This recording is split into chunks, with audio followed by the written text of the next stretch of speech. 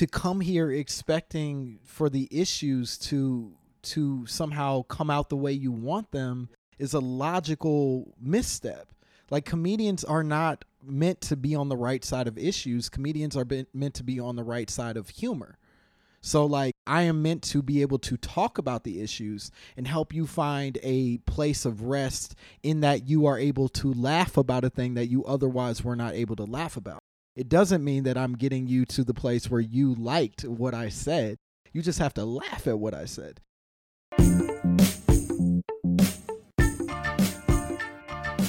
Welcome to the Underground Comedy Podcast with Sean Joyce. For more information about our live shows, check out undergroundcomedydc.com. Hey, what's up? Thanks for checking us out. This weekend we've got Jacqueline Novak headlining Big Hunt. Jacqueline is a very talented writer and performer. She will be launching her own off-Broadway show this summer, executive produced by Mike Birbiglia and Natasha Leone. You can get tickets and info about her shows at undergroundcomedydc.com. Our guest today is Langston Kerman. Langston is a Los Angeles-based comic who has done stand-up on Comedy Central, acted in Insecure on HBO, and written for Chris Rock for the 2016 Oscars. He talks about his poetry background, getting laughs instead of applause breaks, and using comedy to bring people together instead of trying to change their views. I was a poetry. I have an MFA in poetry. Yeah. So did you want to be a poet? Yeah, for sure. I'm not sure. I don't still want to be a poet now to some extent, but being a poet is a far less lucrative job than even comedy. Right. And also requires you to be an educator or have some other version of income. Can you be a full-time poet? No, it doesn't exist. Yeah. I mean, there are like famous people who Right. are able to live off of like appearances, but even like the poet laureates of the country also like teach at a college. Or Like write novels or something. Yeah, exactly. Do you still write poetry? Not very often. Uh-huh. Very rarely do I end up writing anything of substance, at least. It's usually because somebody calls me and is like, hey, I need you to submit something for this thing that matters to me, so please, and then I'll do that. But I don't ever like sit down. What is that scenario? Like, what do you mean by that when they need you, when they want to submit something? Like I have a few friends who run publications, and so they would, because we have a relationship or because it would be helpful to the work that they're doing, they would like me to do some version of the thing. So like, my former teacher / mentor, a guy named Peter Kahn, like ran this publication, or he got a book published based on this dude Terrence Hayes' work called a Golden Shovel Poem. Okay. Where essentially you are taking a selection of words from a separate poem and then turning it into a form poem based on the words. Okay. I won't go into the details about what that form is, but essentially you're making a form poem from somebody else's shit. I see. He asked me to do a version of that because it would be helpful, number one, to be able to show the students, and then number two, because he'd like for me to be a part of the anthology. And have you had like poems published? A few, not many. Around the time that like publication and some of these other things became a more serious thing, I became much more fascinated with comedy. Right. And so poetry, after my MFA, sort of fell to the wayside. How soon after you're done with your master's did you start to... I was already doing comedy before I started my master's. Was there a point while you were doing your master's where you were like, I'm probably not going to pursue this? About a third of the way in. Yeah. I had figured out that I wanted... What ends up happening with comedy, I'm sure you felt this too, that like the first 6 months you kind of lie to yourself, right? Or at least that's where I was in I don't think that's true for everybody, but for me it was like I had worked as a teacher before I was doing comedy.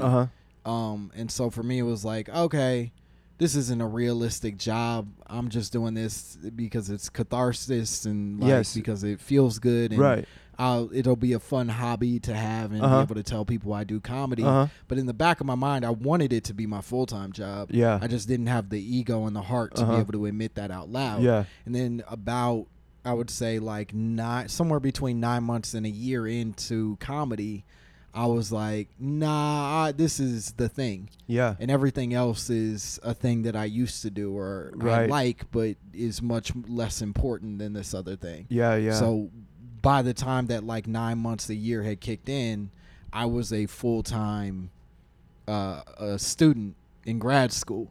Yes. So I was having this revelation while I was still having to prepare for class, Right, and right. read and write and do Right. a whole bunch of other shit. Yeah, for sure. Yeah. I imagine that it those writing skills must have helped in your early stand-up.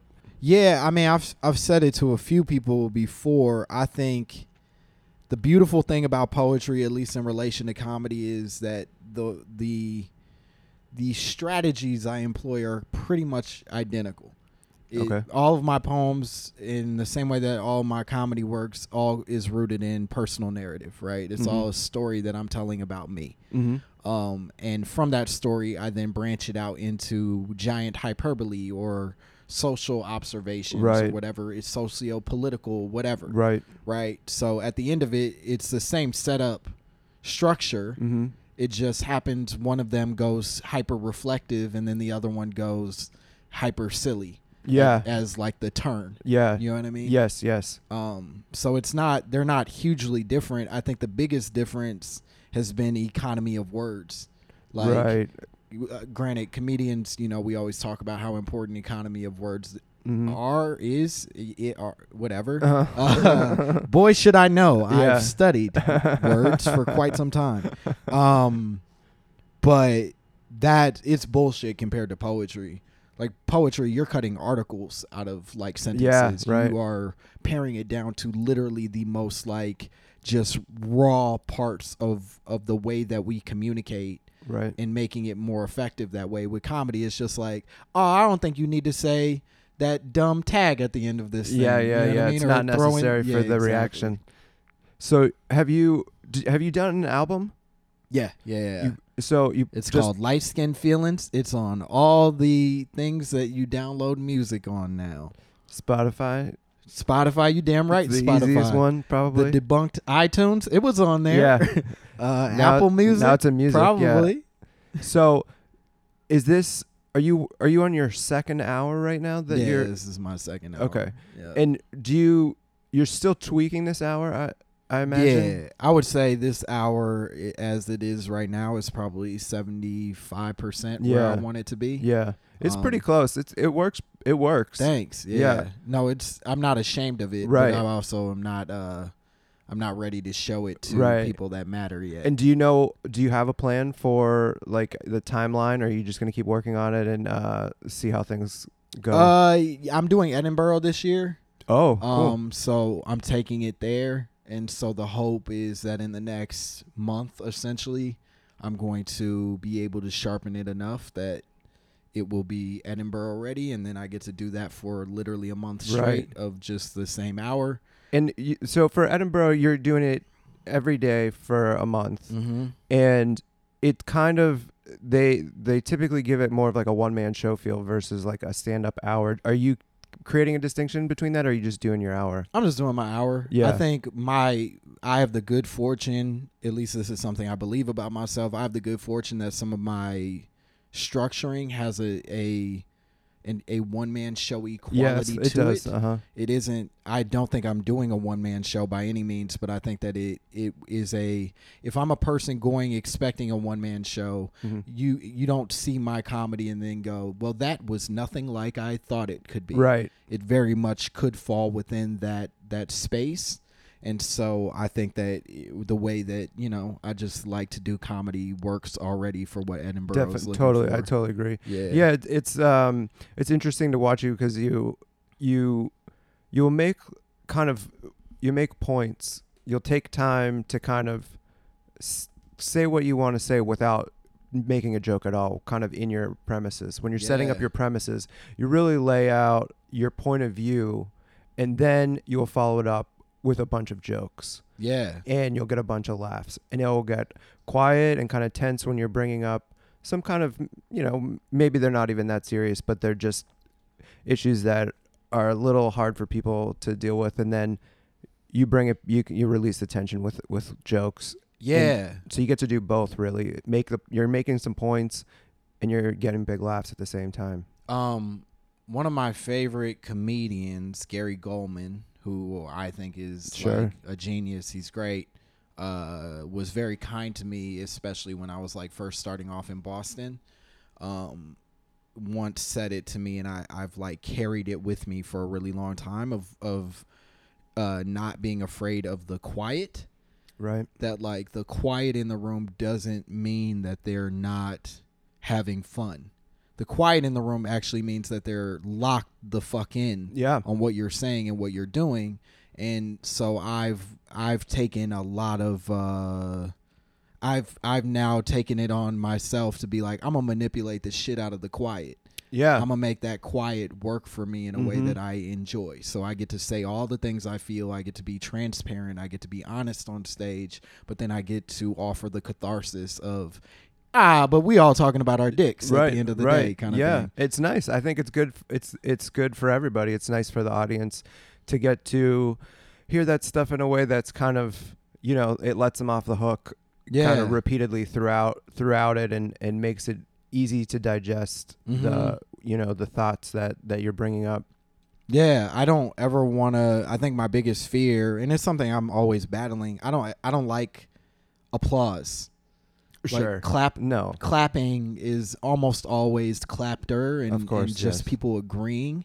Like sometimes you've just wowed them so much that they like have to clap their hands, and the applause breaks are beautiful things. Yeah, I mean, if you build momentum to the point where it ends in an applause break, that's beautiful. That's different than making a point getting applause break. Exactly. I guess maybe I should clarify. I don't like the applause that comes in the setups. I don't like the applause that comes in a correct opinion. Right. It's the most boring part of comedy to me, and so I've really worked hard to try to strike a balance of like, no, I want to be able to say thoughtful things, but I don't want it to feel so good that you're like wanting to celebrate me for it. Right. That's whack. Yeah, because I mean, most people can go on, well, maybe not most people, but a lot of people can go on stage and just say the right thing that people support, and like, but that's not, you're not doing comedy at that point. That's you're doing a different thing. I mean, literally the worst the worst human comedians ever were also very good at going up and saying things that were either politically or emotionally like profound to their listeners. Bill Cosby is one of the most famous philanthropists in entertainment. Yeah. Louis C.K. literally has gone on stage and talked about women's rights in a way that has motivated and been cited for resources. So it's not as if these people don't have any of us have the ability to be able to articulate the correct answer. Right. But that's not our job. Right. Our job is to be funny. Right. And those dudes were funny, but they also like, were manipulating in a way that like I don't ever want to find myself in. You know what I mean? I was interested listening to you last night talking about being mixed race, and because the conflict, it's not just, it is a conflict inside you. You're talking about your own stuff, and then there is a larger social context to what you're saying. Yeah. And I think it really makes it easy to kind of hear your point of view, because you're working through it yourself in a way that a lot of people don't have to. Yeah, I mean, I don't know that I even am working through being mixed anymore. I'm a 32-year-old man. It's not like I'm like struggling with personal identity in any kind of way, but those bits are fun because it is sort of like the ongoing sort of ways that racial identity bumps against the things that are happening in my life, having kids, getting, in a relationship, that whole thing. But more than anything, I think as an artist, I think the way that I've always like motivated myself or found myself created strategies to avoid being hacky is to always talk about me first. Right. If there's a personal story in all of this, even if my punchline comes out closer to someone else's, my personal story is like a trump card. Yes. You know what I mean? Like, yes, absolutely. I am essentially saying, no, this is evidence of my experience, as opposed to me just observing it in the world and deciding I want to write a joke about it. So I try to make sure that there's an element of me in every single bit that I write, including, you know, observations about like race and identity and So shit. you talk about like the idea of if you were to have a child that looked white, how that would feel. Is that something that you worry about? Or yeah, no, me and my girl have legit had like a sit down conversation about it. Yeah. Just being like, hey, just so you know, this is a real possibility that we could end up with. There is, like, to me, there is conflict left. You know, there is. It's like, it's still like, you know, it's still there. It's still something that, because it is a weird idea. It's very strange to think about it. Yeah. Especially, you know, I don't know if right now like things are so much worse than they were before. Nah, I mean, it's just maybe like more in the news, and there's like a slightly more extreme people getting a chance to talk, whereas I think I've felt this for a while. I think we're more scared than we've ever been. Yeah. As a overall public, not in isolated communities. Isolated communities obviously have been far more scared. Right. Like sure. You know, black people in the 60s were being terrorized. Right. Native American people for generations have been terrorized. They've been far more scared on a personal level, but as a group, like everybody is like expressing fear, but also literally no one's life has changed. At least in, you know, the little bubble that I live in. I can't speak for, you know, the middle America coal worker who might actually be losing. Farmers are actually losing a lot of stuff, but like for the motherfuckers I know, everybody's life is exactly the same. They're just scared of the possibility of their life changing, which is what's making it so much louder. Yeah. And it's creating that anxiety in everybody. Exactly. Yeah, it's a lot to deal with, and I mean, obviously, seeing comedy about it is probably the easiest way to kind of grapple with everything that's going on around you. But it's also like the thing that gets people the most upset. Yeah, it's a weird dance that we're in, where it's like you came here to be, I guess, put at ease. But that's not really our job. Yeah, I think some people can't let go of the issues. They're wrapped up in the issues to the point where they're just not able to put it aside to enjoy it. Right, but even that, like, to come here expecting for the issues to somehow come out the way you want them is a logical misstep. Like, comedians are not meant to be on the right side of issues. Comedians are meant to be on the right side of humor. So, like, I am meant to be able to talk about the issues and help you find a place of rest in that you are able to laugh about a thing that you otherwise were not able to laugh about. Yeah. It doesn't mean that I'm getting you to the place where you liked what I said. Yeah. You just have to laugh at what I said.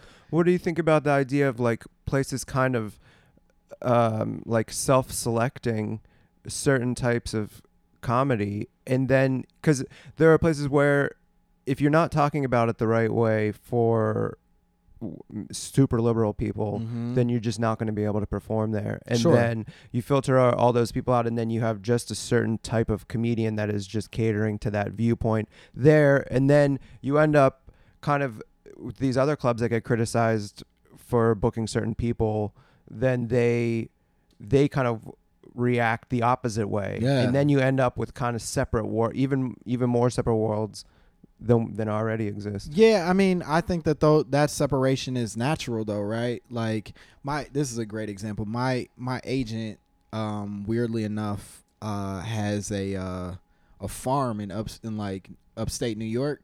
I guess it's not technically upstate, but just a suburb of New York City. She works in New York City, but she every day commutes and lives on a giant farm. Wild. With like chickens and like goats, and like they literally like have a cider festival every year on their like estate. She's living a very nice, interesting sort of like not New York City life outside of this space. But she sent me a video one time, or showed me a video one time, of these new chicks that were born, and the chicks separate themselves by color. Mm-hmm. So the yellow chicks all go on the side with the yellow chicks. Okay. And the brown chicks all go on the side with the brown chicks. These are babies. Uh-huh. They're baby little chickens. They have no idea what the world is. They're not Uh-huh. looking at each other and like feeling hatred. Uh-huh. It's just this natural want to go towards the things that look like us and feel familiar. Mm-hmm. So they do that. It's literally like on separate sides of a whatever that aquarium thing is you keep baby chickens in, incubator kind of thing. Yeah. But that's what we do. Mm-hmm. Humans are the exact same way. I find familiarity. Of I course, like the yeah. things that sound like me or feel more like the things that feel natural to my way of speaking or my logic, whatever. So I'm not mad at the possibility that like, yo, if I don't fall within the type of liberal conversation that you want to have, don't invite me. Mm-hmm. That makes perfect sense. Mhm. I should not be there. Vice versa. If you are interested in a more conservative sort of like not either apolitical or hard political conversation, I'm also not meant to be there. But if you invite me, I'm doing my shit. Mm-hmm. And if you don't like my shit, that's on you. Does it matter to you whether it influences anyone? Influences in what way? Just in the sense of just in what you're trying to talk about. Like, does it matter if it impacts anybody in terms of helping them see things in a different way, or just bringing them a little further along in their understanding of whatever issues you're bringing up? Is that something that you think about, or you're just trying to talk from yourself and be funny? I think that used to matter to me. Okay. I think I used to think that was important to make people see things differently. Mhm. I don't think that that's a real thing. I think that's a fiction. Yeah. I don't actually believe that people leave a comedy club and they like now don't want to hit their Yeah. wife because the comedian on stage was like, hey guys, maybe we should listen to women more and Right. be more decent out in Right. the world.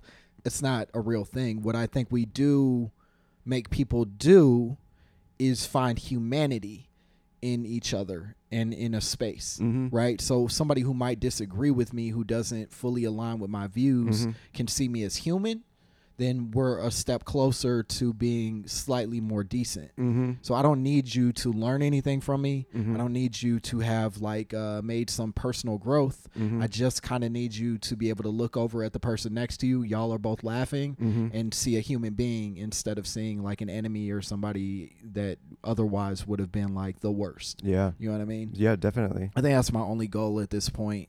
I don't, poetry, I think makes you in a lot of ways believe that you can change the way people live and Really? breathe. And More so than comedy?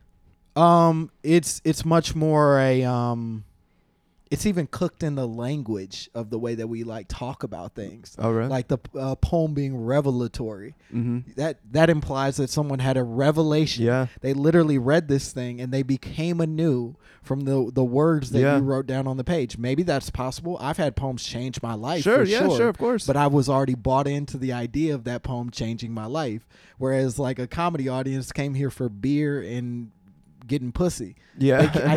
There's no way I'm making you better. You know what I mean? Yeah, I can yeah. only make you more human. Yeah, that's true. I'm trying. I mean, I'm trying to think. I don't know if anybody has ever like really had an influence on me. I mean, I've watched so much comedy. I'm trying to think like, has anybody changed me? I would think somewhat. Yeah. No, they've changed me. Yeah. Millions of, not millions, Yeah. but hundreds of comedians Yeah. have changed me personally. Uh-huh. But I'm buying into the idea of them You're changing open me. to it. I'm open to it, but that wasn't their job, Right. right? No, right. Dave Chappelle's bit about how old is 15 really Mm-hmm. is maybe my favorite bit anybody's ever written of all Oh, time. really? Wow. Like it does all the things that I love for comedy to do. It has hard jokes. It has that beautiful quiet. It has like all these moments that make you question the things that you believe, Mhm. all that stuff. Mhm. But he didn't write that knowing that it was going to change me. He wrote that joke because it was funny that way. Right. And that quiet was necessary to get the big laugh Yeah. at the end of whatever that is. And that's his only responsibility. Right. And if it made me more human, if it made me more decent to people around me, then that's a great Mhm. byproduct. But at the end of the day, that bit was about being funny Mhm. first. if it was about changing me first, it's not going to be a good bit. Right. You know what I mean? Do you want to do things other than comedy? Do you want to go beyond comedy? Like, do you want to write like your own TV show or anything like that? Yeah. I've written for a few things that, you know, that was great. This show Southside that's coming in the summer is something that I got to be in the room on, was really dope.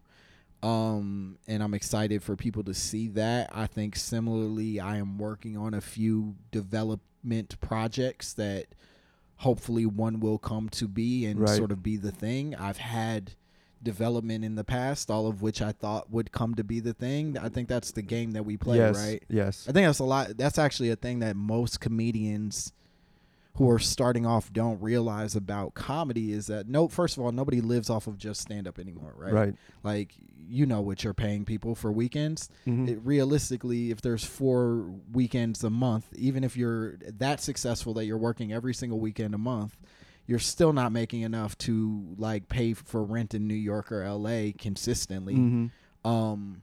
Well, there's not very many. There's just not a whole lot of people that can tour every weekend. But that's what I mean. Is like it's not even this is a major city. It's not every weekend isn't DC. Like there's not that. There's like 10 cities bigger than DC. Like there's still 40 more weeks and they're all in smaller cities. So you're going to get paid less money in all those cities. You're getting paid less money. The travel doesn't always pay out the way that you need it to. You literally have to feed yourself in foreign places. That means you're spending more money to be able to do it. It's just all very complicated to make a living in stand-up comedy. Yes. And then on top of that, what I think, the more important part I think that a lot of people don't know is part of the way that comedians end up making their money is through projects that they create.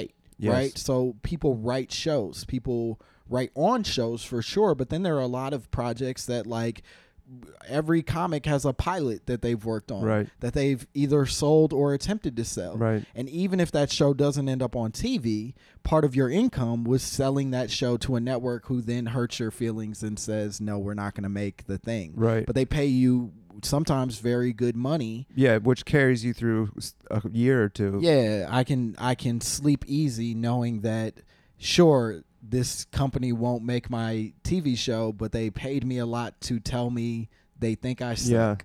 Yeah. So it's, you know, it's a weird dance that we have. And the same goes for acting. Like so many of, you know, your favorite comedians are people who were on the cusp of their big break because they got a pilot that was dope and they were excited about, and then the network turns it down, and now they don't get to be on TV, but they also made enough money to keep attempting to do this job. What was there a point where you thought that you were interested in getting into acting? Were you always interested in it? I think Alingan Mitra. Do you know Alingan? Yeah, he's on the podcast. Oh, tight. Good friend. He's a buddy of mine. When we were starting in Boston, he was like one of my first sort of like running mates, I guess, in comedy. And he did. You guys are intellectuals. He's a lot smarter than I am. he like is an actual like smart dude. I'm just a dude with opinions and the words to make it sound like I know things. But Alingan, when we first started, did the Boston Comedy Festival, which is a competition. Right. He made it to, it's a story I remember very vividly because it changed a lot of the way I understand the comedy world. We were probably like a year and a half, 2 years in. But he did the Boston Comedy Festival. He made it to the semifinals of the Boston Comedy Festival, which if you're 2 years into comedy is a pretty big deal. Yeah. It feels good. It doesn't mean anything in the grand scheme of things. But at the time we were like, damn, it's motivational. Yeah, Linga's doing great. And so when he did it, these producers or sort of like execs from MTV were in the audience. And so they saw him perform. They liked him. They invited him to New York City to come down and have a general meeting with MTV. And we all thought, man, Alingan made it. Yeah, this right. is it. He changed the whole game. This motherfucker's about to be famous. And he went to New York. He had the meeting. And he sat down and they said, we thought you were great. We love you so much. What do you do? And then Alingan was like, I do stand-up. Right. Right? Y'all saw that. I tell jokes. You remember when you came, you invited me here. I do stand-up. And they were like, yeah. No, it was great. We said that. What do you do? He was like, I do that's it. That's all I do. And they were like, all right, cool. Good meeting. And that was it. I mean, obviously they peppered it and did the thing, but that essentially is what it broke down to, was them being like, okay, we don't have any use for you. Right. If all you do is tell jokes. Yeah, And we're a television network. Exactly. And he came back and told us that. And I, like, light bulb in my head. Yeah. I was like, oh shit, I have to start doing other things. Right. I can't just be a stand-up comedian, because like you said, they're a television network. There are no stand-up comedians on MTV. There are stand-up comedians who choose to do things on MTV. Right. But they're not showcasing stand-up. No. So if I'm not figuring out other ways of demonstrating my skill set, then I'm fucked. So I immediately was like, I gotta start working on this acting thing. I gotta write a script. And I did. I just like went straight to the drawing board and tried to figure out how to make it all work. Do you like acting or writing better? I like the control of writing. I like the I like the attention of acting. Yeah, it's exciting to be on TV, you know? It's exciting to be on TV. It's exciting to be recognized for things. Right, yeah. You got to be on Insecure on HBO. Yeah. And I would assume a lot of people recognize you from that. Yeah, it's a fair amount. And, you know, I'm not like the star of that show by any means, but I like the, you know, we all get into this gig for attention. You know, it's like attention. It's also, a lot of people get on a TV show that's not a good TV show. Yeah. And, you know, when you're stand up, you kind of, you know, I don't know how many people are able to turn down bad shows, like turn down the job if that's the only option they have. But, you know, you got to be on a very respected show. Yeah. It's a cool show. People like it a lot. And it's, you know, it's the reception. I am blessed in that the reception has been nothing but positive. Right. Especially for me. Like, obviously, show creators, show sort of like the faces of the show take the brunt of sometimes negative responses. Like, I remember this was annoying as shit, but everybody got like started like fucking with Issa, like on the internet. This is Twitter being its most obnoxious Twitter, but like started like tweeting at her, I think during or after season 2, because it might have been season 1, but they got so mad at her because all of the sex scenes in the show never showed anyone putting on condoms. Okay. It was like, shut the fuck up. Yeah, I know. You want to see him slowly have to figure out the thing and then turn it inside? No, shut up. Yeah. Just let the thing, if you want condoms, just go use, but they're like, it's not promoting sex, this is dangerous, whatever.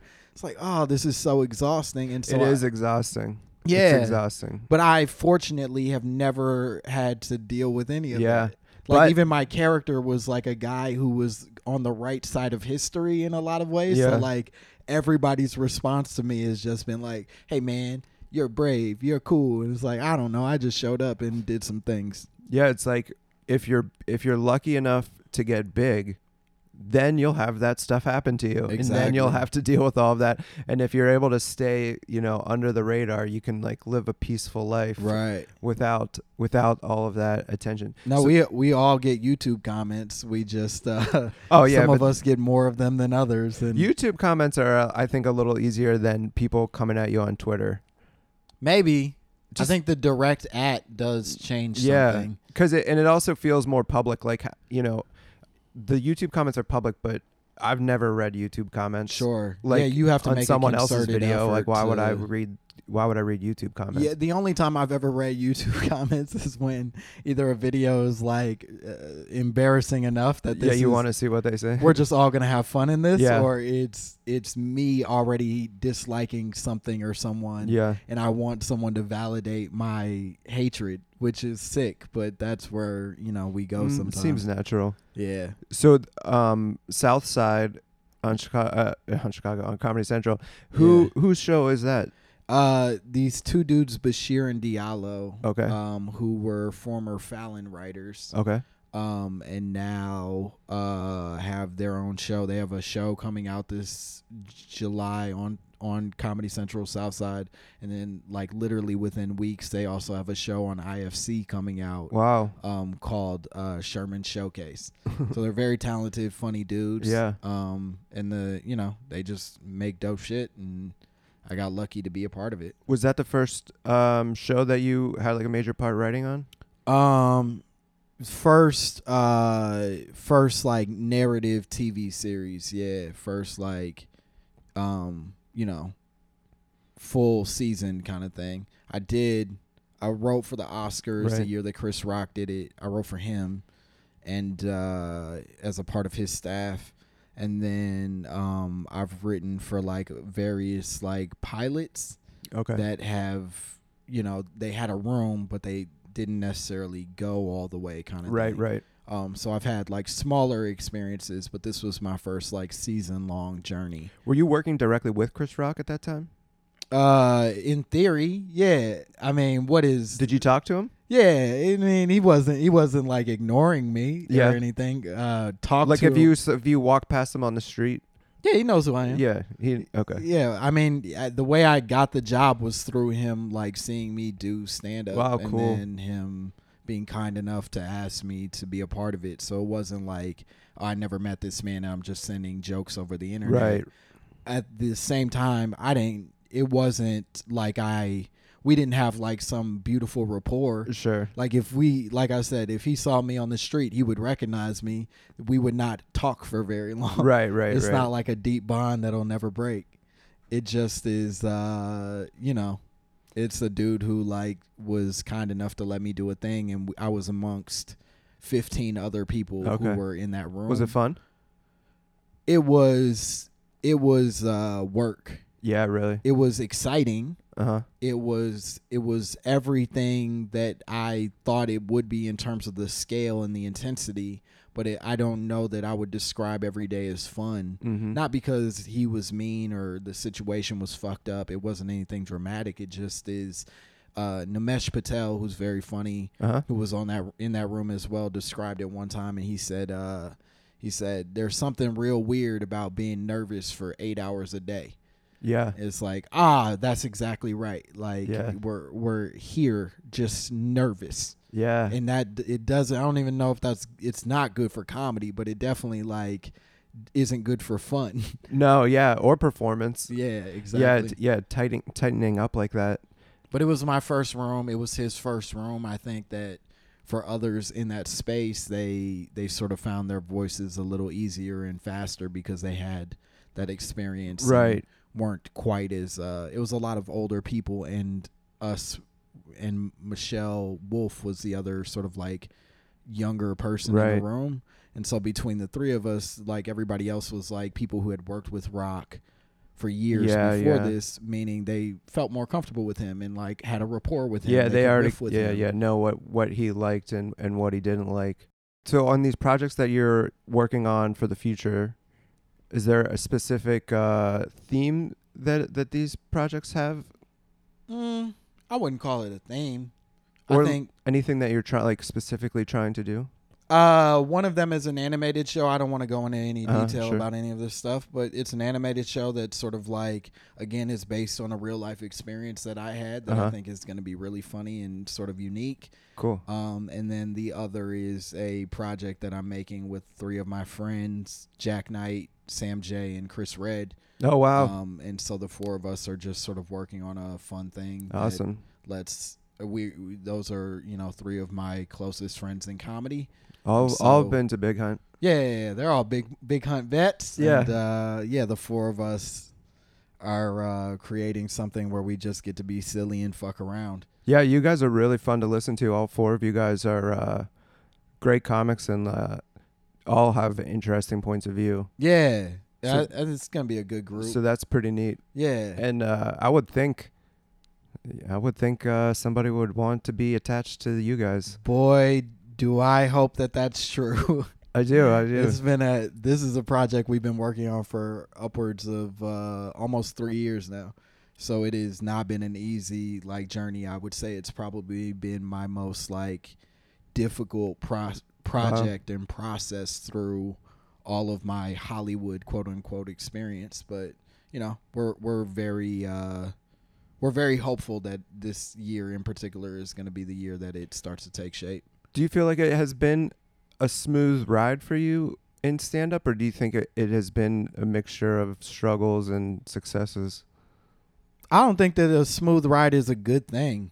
Yeah. I think Probably not. that anybody who's like, nah, I've just hit the ground running and things have been good, you're probably, first of all, you're probably not gonna be that funny when all of this is done. But then also, like, I just don't think that that's the way that this is supposed to go. Yeah, I don't So think I don't so know. either. I wouldn't describe my ride as smooth, but I think I've had the benefit of being able to do a lot of cool things. I don't think that, like, you know, I'm not like a guy that like is constantly being vouched for by like the greats. Like, you know what I mean? Like, Yes. I'm not like a name that's constantly circulating amongst. No, you didn't get plucked out No. amongst everybody to say like this is the person. No, not at all. And you know, I think that just is the way that the chips fell, and I'm okay with that. But you know, so for that, it sort of has created a weird like ego thing where I want to be able to prove myself. Yeah, it makes people a better comic when that doesn't happen. Yeah, I think so. Like, you know, my I was very lucky. My Montreal class was like crazy good. It was like a really just like we always describe it because we're egomaniacs. We always describe it as like the 2003 NBA draft of Montreal classes of just like who else was in it? beast. Clayton English, Jack Knight, Chris Redd.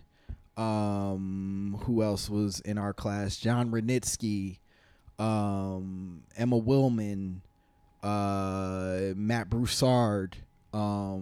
It's a lot of heavy hitters. Litter Oots, like a lot of really funny people across the board. All were a part of this thing, and that's just the rep new faces. Like Megan Gailey was in our class. Ryan Donahue was in our class. Rob Hayes was in our. It's like a really strong group of that's cool of comedians.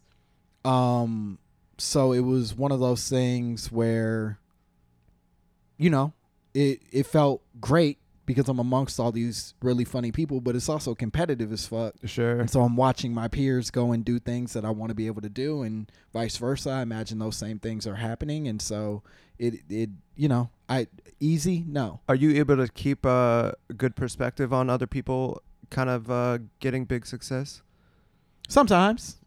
I think if I'm being honest, sometimes I'm bitter about it and resentful and start to critique everything that they're doing. He ain't even that funny. This ain't, you don't even do the thing as good as I could do the thing. But at the end of the day, I think, you know, some of this stuff just isn't meant for me. I think about that a lot. Lisa Traeger, actually, I use a lot of other people's names in this. That's all right. Lisa actually said it to me one time and I thought it was very funny. She went in for a voiceover audition. She has a very distinctive voice. Yeah. And she went in and she like was like, I'm going to do good. I know how to talk. I know how to like read. I'll be great. Yeah. And she went in and did the voiceover audition. And she said, I bombed. I felt like I bombed. And then she was like, oh, but of course I did. I don't do this. It's your first time. It's my first time doing it. And so I think there's that weird ego thing of being like, well, I'm good at something, therefore I will be good at all things. Yeah. And we have to remind ourselves that even though sometimes we are very good at something, which I think that I am good at some of this stuff, I'm not necessarily good at all of this stuff, even though it feels like I should be in my head.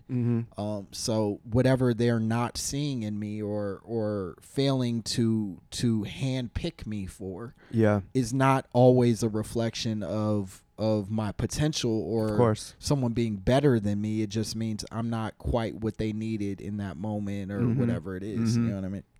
Is there advice that you would give a young comic? Yeah. I don't know. I mean, beyond of going up all the time and like standard, like learning how to do stand up, but like just in terms of like trying to pursue a career and make it, you know, make a living from it. Yeah, I think add hyphens to whatever you do.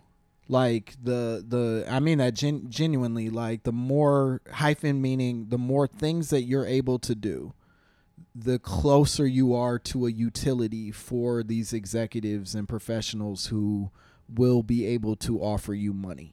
So being just a stand-up is not enough. It might feel like enough to be able to work, you know, the DC scene or whatever community you're working in, But to really succeed, you have to start thinking bigger picture, Mm-hmm. which means adding hyphens. Even if it's like, oh, I don't really want to write, but I want to help produce my friend's thing, or I want to be a podcaster, or I want to be an animator, I want to be a writer, I want to be a dancer. It doesn't matter really, but the more things that you can sort of bring to the table, the more you become interesting to the people that want to buy from you, and also the more it just sort of eases the process in terms of not going crazy when the one thing that you're you're doing, really banging your head against the wall trying to get, if it's just stand up, there's only a couple of things in front of you that you can get, and if you don't get them, then you just got to live with it for a while until you get another chance to go after it again. Right. Mateo Lane is a beautiful singer, an artist. Yes. This motherfucker can sing opera. If he never gets another joke to land, he has sweet abs and an operatic voice. Like, he's going to be able to like balance some of these feelings. And that's harder if like you don't figure something else out to do. Yeah, I think Mateo's going to blow up like right now. No, like, he's super talented. He's like, I think it's just about to happen for him. Yeah.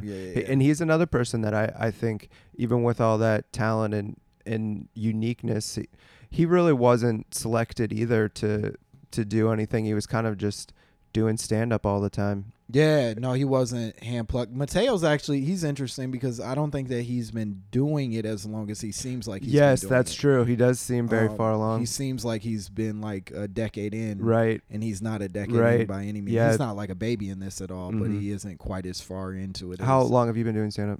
I am, I'll be 10 years in January. Cool. So almost a decade. Well, I think it's going great for you, man. Thanks, man. Thanks so much for doing the podcast. Hell yeah.